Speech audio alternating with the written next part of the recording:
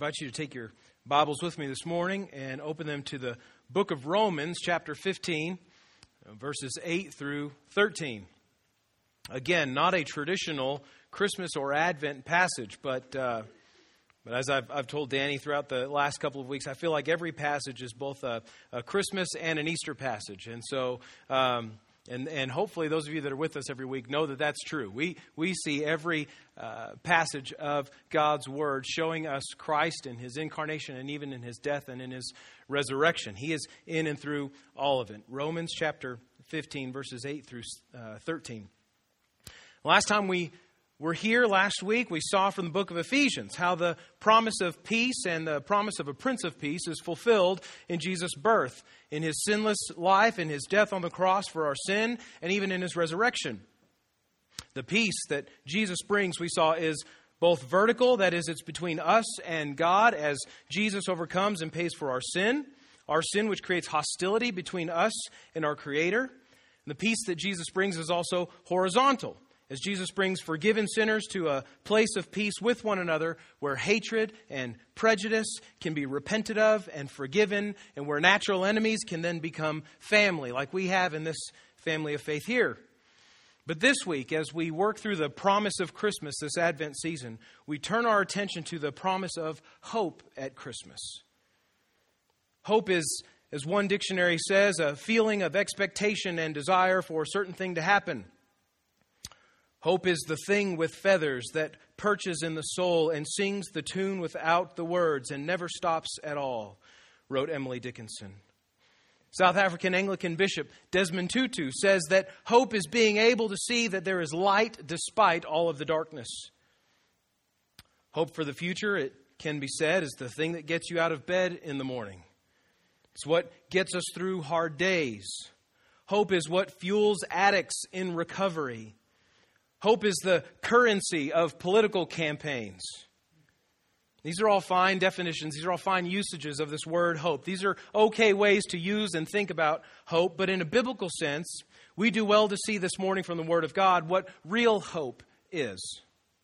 Real hope is not just an optimistic longing for a better day or a different future. In Scripture, hope is a person. Hope is a real destination, not a figment of our imagination, not a thing that's just kind of out there on the horizon as a possibility. Hope is a reality. And at Christmas, the promise of hope from God is fulfilled and made real in Christ. At the birth of Jesus, hope becomes reality. Something you can touch, something you can see. A reality that's intended for and available to all sorts of people. And we're going to see that in the text this morning. Romans chapter 15, verses 8 through 13. Paul writes, "For I tell you that Christ became a servant to the circumcised to show God's truthfulness, in order to confirm the promises given to the patriarchs, and in order that the Gentiles might glorify God for His mercy. As it is written, therefore, I will praise you among the Gentiles and sing to your name. And again it is said, rejoice, O Gentiles, with His people. And again, praise the Lord, all you Gentiles, and let all the peoples extol Him. And again, Isaiah says, the root of Jesse will come, even he who arises to rule the Gentiles. In Him will the Gentiles hope. Now may the God of hope fill you with all joy and peace in believing, so that by the power of the Holy Spirit you may abound in hope." Church, this morning it's my hope that we would see the promise of hope at Christmas three different ways. First, in verse 8, the promise of hope at Christmas is for people who are near to God. The promise of hope at Christmas is for people who are near to God. In the pages of Scripture, very often this concept appears of those being near to God. We saw it even last week in Ephesians 2, where Paul talks about those who are near and those who are far.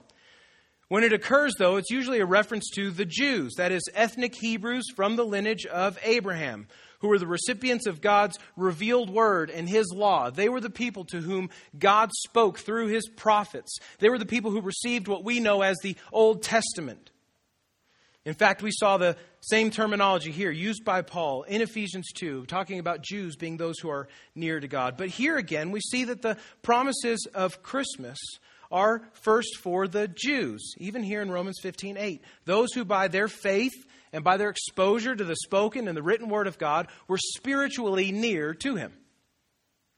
Now, while Paul doesn't use this word hope in verse 8, it's most certainly present in this idea of promises that are confirmed to the fathers of Judaism, promises confirmed to the patriarchs.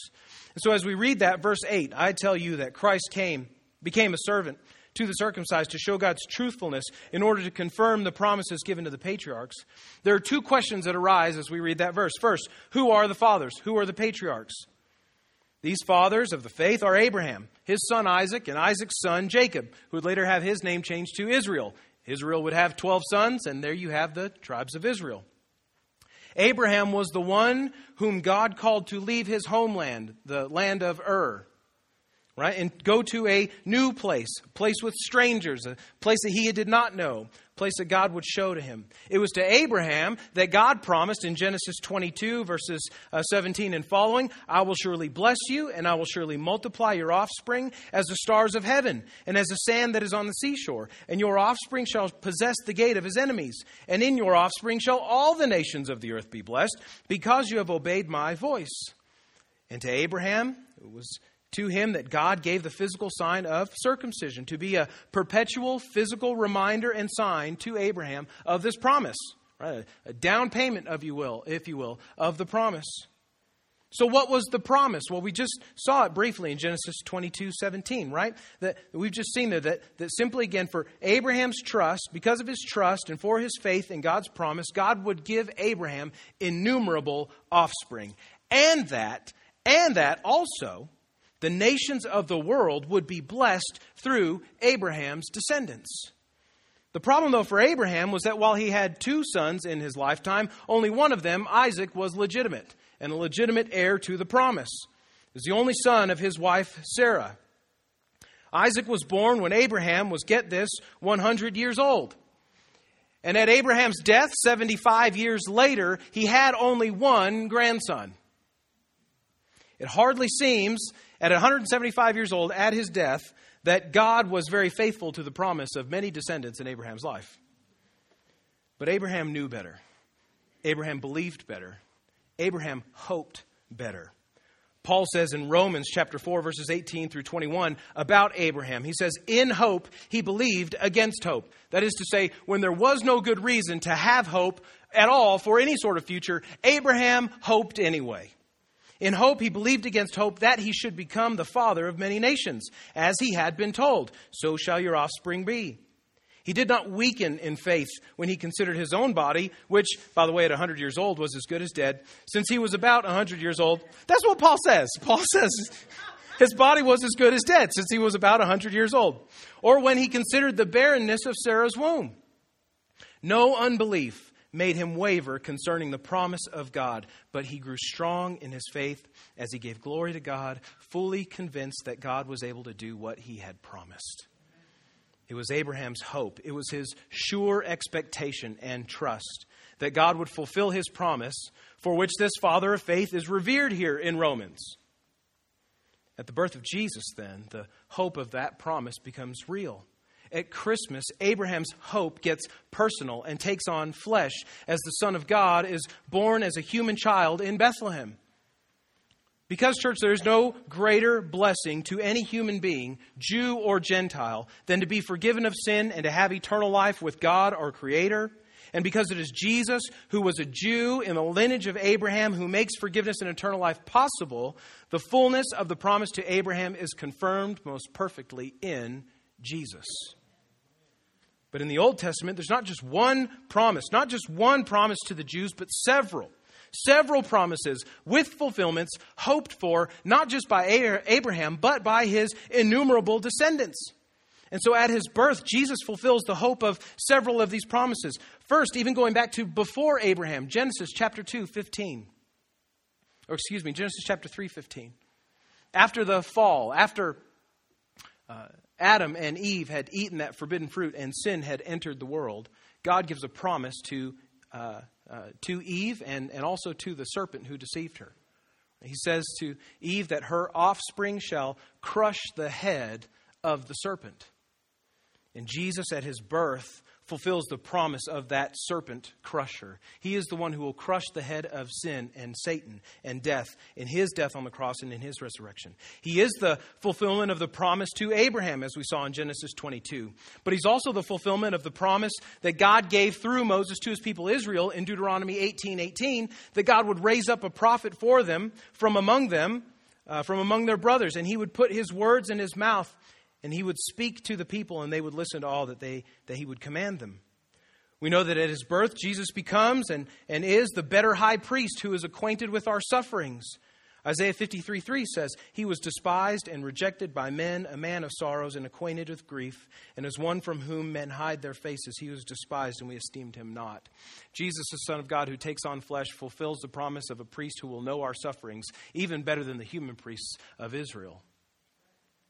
He's also the permanent sacrifice for sin. We read that in Hebrews 9 and in Numbers 19, that even in the Old Testament, there's this practice of slaughtering, of killing animals for the atonement, for the forgiveness of your sin. Jesus, as a human being, as God in the flesh, the greater, dying for the lesser on the cross, dying in our place, he who did not deserve to, so that we would have forgiveness. He's the better permanent sacrifice for sin. But he's also, and fulfills, the promise of the Good Shepherd. In Ezekiel chapter 34, God is chastising the wicked shepherds of Israel, the leaders of Israel, the spiritual leaders of the people of God, for exploiting the sheep, for exploiting the people, for not caring for them, for not taking care of their needs, for not having compassion upon them. And says that he himself will send a shepherd in the Lion of David, that he himself will shepherd his people. And in John chapter 10, what does Jesus say to those who are listening? "I am the good shepherd who lays down his life for his sheep." More than that, he's also the king who reigns forever in the Lion of David, according to the promise that God gave to David in 2 Samuel 7. These are just a few. The Old Testament is full of promises about a Messiah, about a king who would come, who would be hope for Israel. And at the birth of Jesus, at Christmas, all of those promises are fulfilled. All of the hope for those things becomes real, takes on flesh with skin and a name. And so indeed, Paul can say rightly in 1 Corinthians 1, chapter 20, all of the promises of God find their yes in him. I hope that we see in all of this the goodness of God to his people. God doesn't merely give Israel, as they are waiting, one promise to hang on to for 1,500 years. No, he gives them several.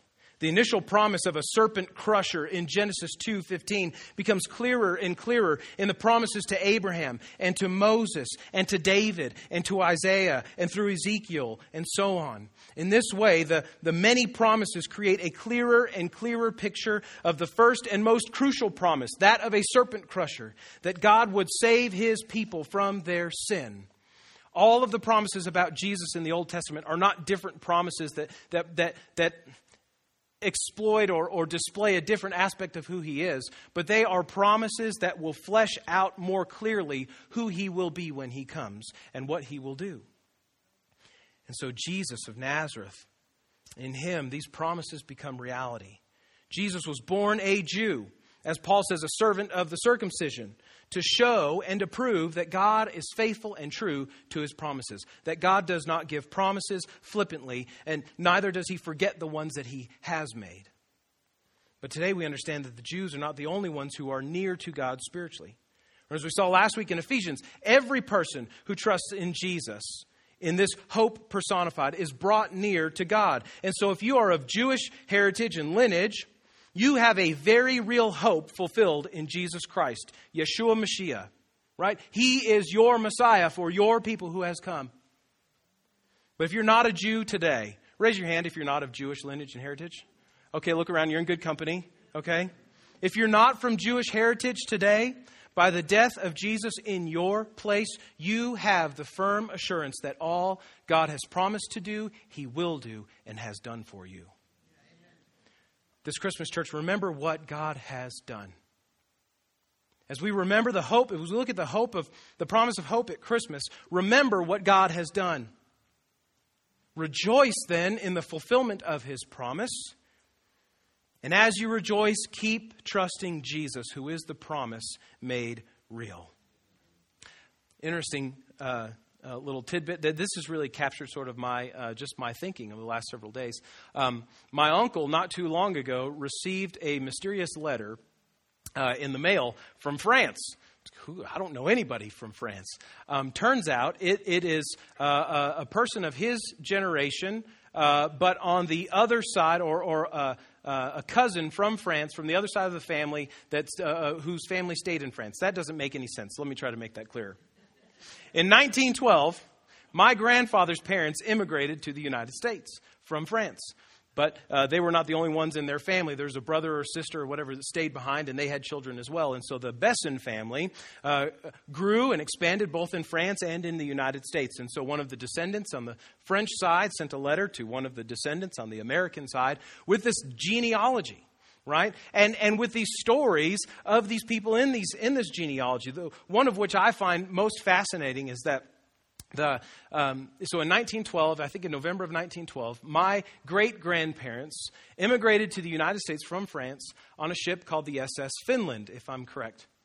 Just 7 months before they immigrated, in April of 1912, the SS Finland responded to a distress call of another ship in the Atlantic Ocean called the Titanic. So my great-grandparents immigrated to the United States on a ship that responded to the Titanic's distress call in 1912. I think that's pretty cool. Right? And lots of you probably have stories like that, right? Stories of ancestors who immigrated to the United States, right? For the hope of a better future, hope of a better life, right? Hope of something different than what their home country had brought them. And so we who maybe don't have those stories or don't know those stories, when we hear them from other people, we can appreciate those stories. Like, yeah, that's a cool story. You know, that's cool, Steve, and your great-grandparents came over on a boat. That's really neat. We can appreciate those stories. But when you're in the family that owns the story, right, you can appreciate it all the more. It's not just like, oh, that's a neat story. It's like, that's my story. How cool is that? So I'm going to tell that story forever for the rest of my life. It may not be true. I don't know, but I'm going to tell it. But for those, catch this though, for those of us who are near to God in Christ, this is our story. Not just one that we can appreciate. This is a story that we own. We're a part of this. What Christ has done for us in Christmas, becoming hope personified, that's our story. And so we do well at Christmas to remember that story, to rejoice in that story, and then to keep living faithfully, trusting Jesus in light of what we know God has done for us. The promise of hope at Christmas is for people who are near to God. But this is even better. The promise of hope at Christmas is for people who are far from God. Verses 9 through 12. Paul writes, in order that the Gentiles might glorify God for his mercy, as it is written, therefore I will praise you among the Gentiles and sing to your name. Again it is said, rejoice, O Gentiles, with his people. And again, praise the Lord, all you Gentiles, and let all the peoples extol him. And again, Isaiah says, the root of Jesse will come, even he who arises to rule the Gentiles. In him will the Gentiles hope.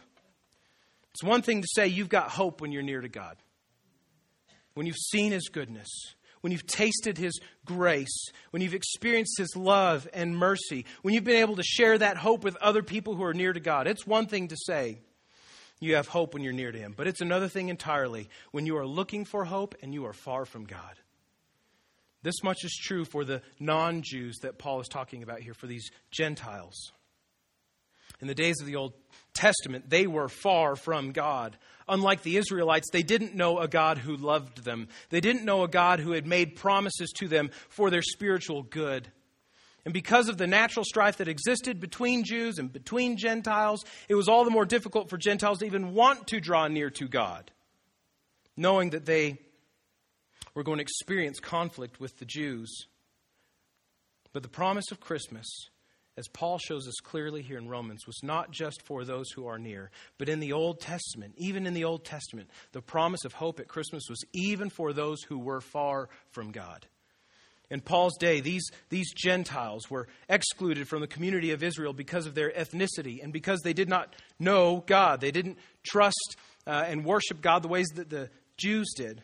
Now, granted, a degree of that exclusion made some sense, right? God had called the Hebrews to be a holy people, to communicate and embody his holiness, his nature in the world, albeit imperfectly. He had called them to be set apart from the rest of the world and to display and to illustrate His holy nature and character in the way that they lived and the way that they treated others. So naturally, there's going to be a difference between the Jews and the Gentiles. But God also always had a plan and a promise to bring non-Jews, to bring Gentiles, people from outside of Abraham's family, into the family of faith by the promise that was made to Abraham. And this is what Paul means when he says that the nations, the Greek word ethne, which means Gentiles, translated nations or Gentiles in different places. Same for the Hebrew word goyim, which is translated either nations or Gentiles in either place, just people that are not Jews.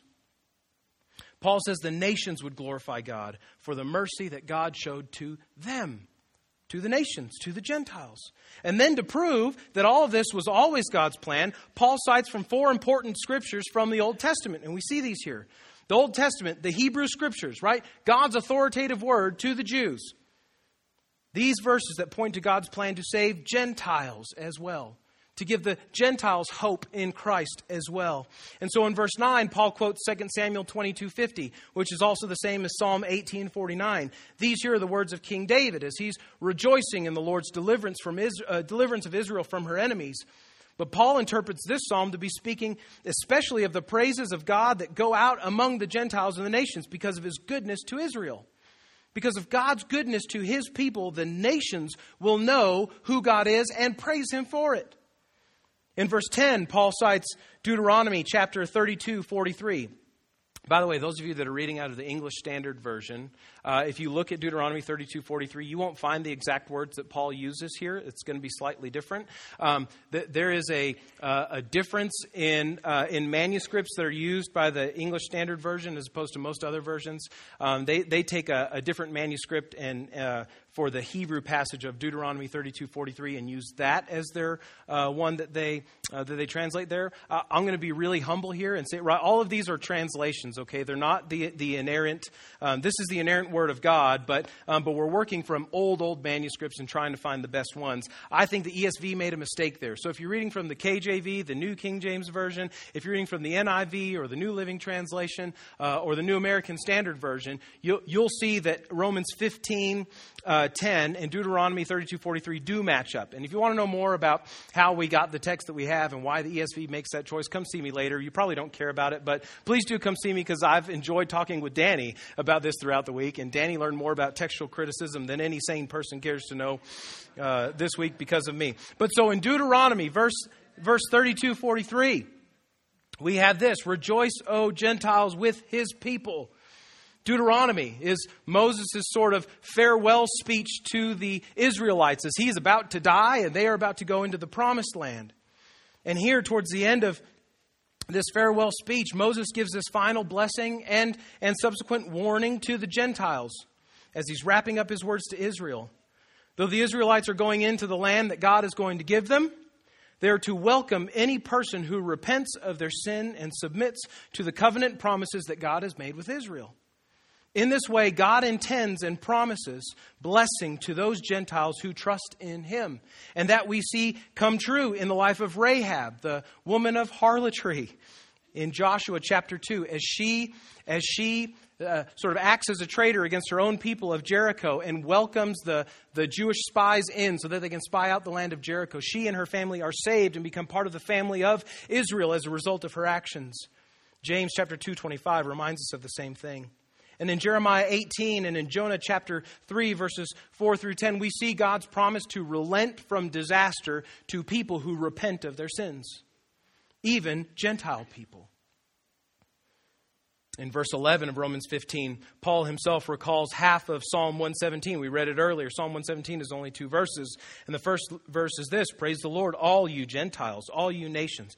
Let the peoples extol Him." Psalm 117 is a wonderful, short psalm that calls all nations and all peoples to praise the Lord for His steadfast love to all mankind. And then in verse 12, Paul reminds his readers of the prophet Isaiah, of his prophecy in Isaiah chapter 11. The context of Isaiah 11 is the prophecy concerning the gathering of the faithful remnant of Israel from among their dispersed destinations after they were conquered by Babylon. They would be gathered together to be ruled by the Messiah, by one king of Israel. This Davidic descendant will rule over all nations. That much is clear. But what perhaps is the most unexpected part of this verse, even that Paul quotes, is that even the Gentiles, the nations of the world, people who are not part of Israel, would hope in Israel's Messiah. This is certainly pointing to the inclusion of Gentiles in this messianic kingdom, in Christ's kingdom. Jesus, however, does not rule by means of war. He doesn't come with a sword, killing people and establishing his physical kingdom. No, Jesus rules by his resurrection from the dead, dying in our place, rising from death, the one enemy that not a one of us can defeat. He has done it, and his kingdom is a kingdom of the resurrection. And in it, both Jews and Gentiles are welcome as they trust in Jesus. He is the hope of the Gentiles. But what's the nature of this hope? What's the object of this hope? Is this just like a longing for a possible future? Put another way, what's the hope that Christ has fulfilled, and what is the hope that Christ offers at Christmas? Very specifically, this is the hope of real life, real abundant spiritual life, life that extends into eternity even after our physical bodies die. Because the Son of God was born a human, and because he died to pay for our sins and was raised again, we can be born again into a right relationship, a right spiritual relationship with God through belief in Jesus. That's the gospel. Friend, if you're far from God today, know that. If you want to be right with him, trust Jesus. And what's more, as the Apostle Peter tells us in 1 Peter 1, we are born to a living hope. When we trust in Jesus, we are born again to a living hope, which is our own resurrection from the dead, like our kings, like our saviors, to live for eternity with him. The hope that awaits all who are far from God is a confident expectation and a confident anticipation, not of a possibility, but a real, physical, eternal life with your Creator. If you are far from God today, know that there is hope to be made right with him. This Christmas, know that there is hope for you in Christ. It seems these days we look for hope in lots of places. We look for hope in relationships. We enter into a relationship with a significant other, hoping that they will make us feel a certain way or hoping that they will fulfill something in us. We look for hope in tradition, even especially at Christmas time. I'm going to go to church this once a year, and I'm going to hope that God will give me grace to make it back at Easter and then Christmas again next year. Which, by the way, we are open between Christmas and Easter. We look for hope in other spiritual kind of things, leanings, mindsets, things like karma, right? If I do enough good things, I hope that more good things will come my way, will overcome my bad things. We put hope in lots of stuff. Often we fail to look for hope in the right place, though. When you lose your keys, aren't they always in the last place that you look to find them? I mean, it just makes sense, right? It's just you find them, that's the last place you look. You don't keep looking for your keys after you find them. But you look through every possible place in your house to find your keys that you can't find. And the last place you would think to look is the last place that you look. And sure enough, there your keys are. In very much the same way, hope is a lot like that. Finding hope is a lot like finding your lost keys. If you don't know where to look, you're not going to find it. Right? And oftentimes we find hope in the last place that we look. Let me encourage you today to not let Christ be the last place that you look. If you need hope, if you're looking for hope, something to hold on to for the future, and not just a possibility but a reality, come to Christ today. Trust Jesus today. Find hope in him today.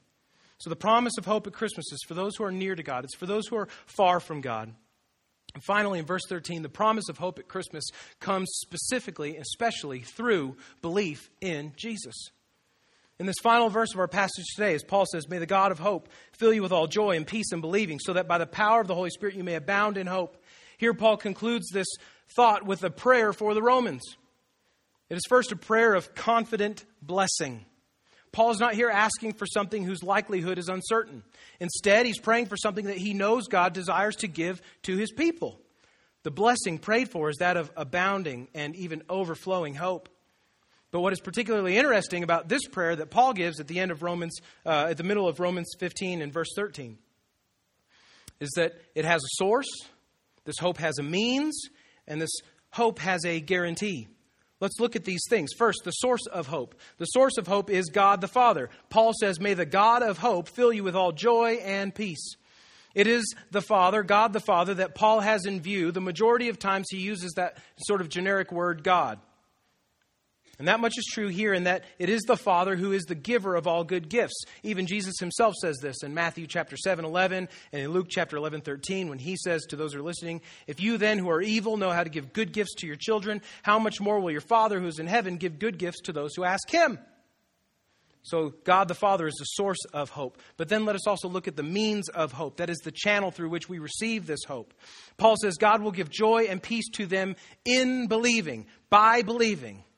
That little clause, in believing, is probably better understood as a result of believing. Or those of you who might be reading of the New International Version this morning, says, as you trust in him.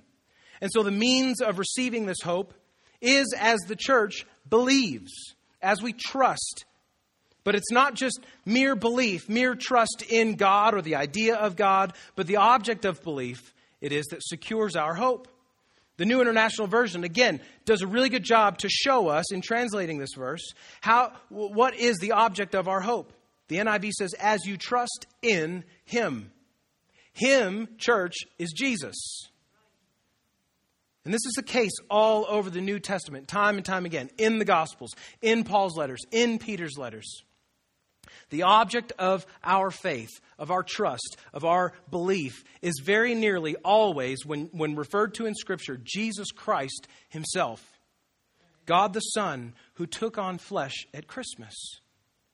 Jesus is the means for receiving hope. It is only through him that we're made right with God and can have the hope that God the Father gives. But finally, look at the guarantee of this abundant hope. Paul says it is to happen in the power of the Holy Spirit. The Holy Spirit, who is the third person of the triune God. He is not a divine force, this sort of like a Star Wars kind of thing that you can tap into or whatever, and there's a good side and a bad side. Like, that's not it at all, okay? The Holy Spirit is a divine person existing at the same time as the Father and the Son. Fully God throughout all eternity with the Father and the Son. The Holy Spirit is, as Jesus says in the Gospel of John, a helper. He indwells and fills the life of every believer in Jesus at the moment they fully trust Christ for salvation. How cool is that, by the way, that a person of God lives in you when you trust in Jesus? Right? Christian, don't forget the Holy Spirit and that he lives in you, dwells in you, has taken up residence in you through trust in Jesus.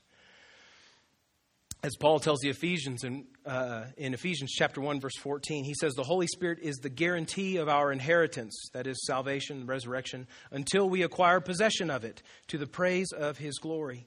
And here in Romans 15:13, it is in the power of the same Holy Spirit that we abound and overflow in the confident expectation of our eternal life in Christ.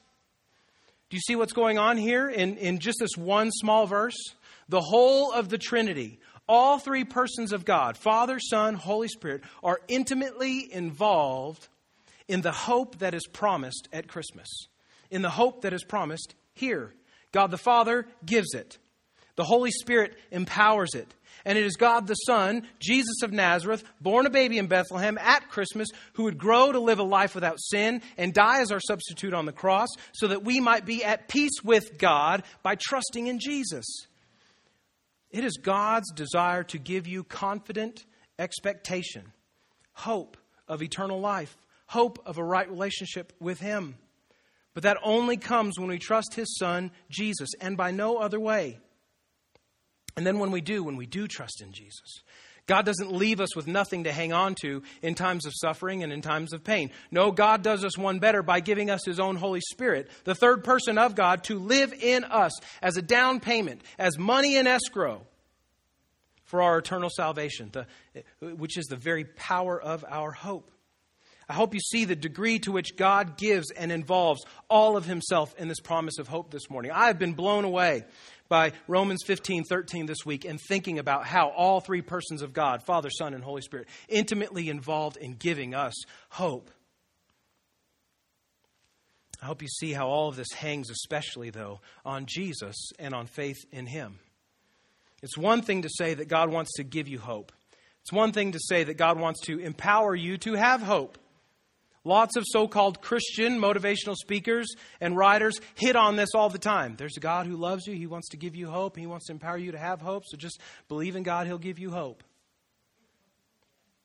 what they frequently leave out, and critically so, because it is inconvenient for them to leave it in, is that apart from Christ and what He does for us on the cross and in His resurrection from the dead, apart from faith in Him and in only Him, we don't have access to the Father who wants to give us hope.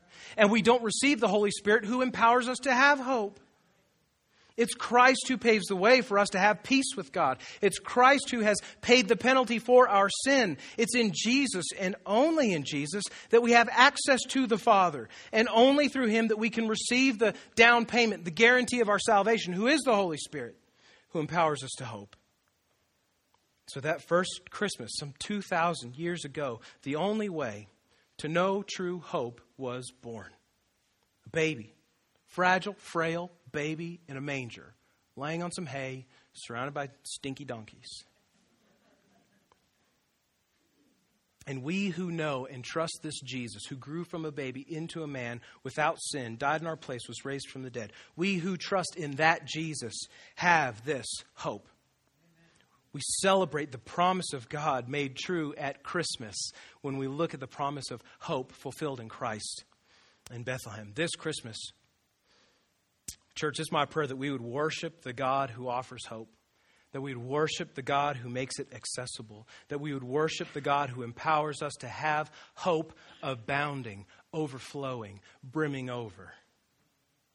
This Christmas, today even, in a moment, we're going to have a time of response. We just sing song of worship. I pray that you would respond to God and what we've seen in His Word this morning, Romans 15, these three ways. First, worship the Father because He's given us the gift of hope in salvation in Jesus. Worship the Son for His birth, for His death, resurrection, to secure a hope that we don't deserve. And worship the Holy Spirit, who's not just a force, He's a person who lives in you as you trust in Jesus. Worship the Holy Spirit this morning for His help in your life, for His empowerment in your life to know and to hold on to the hope that is made real at Christmas. Let's pray. Father God, you are so good to us in your word.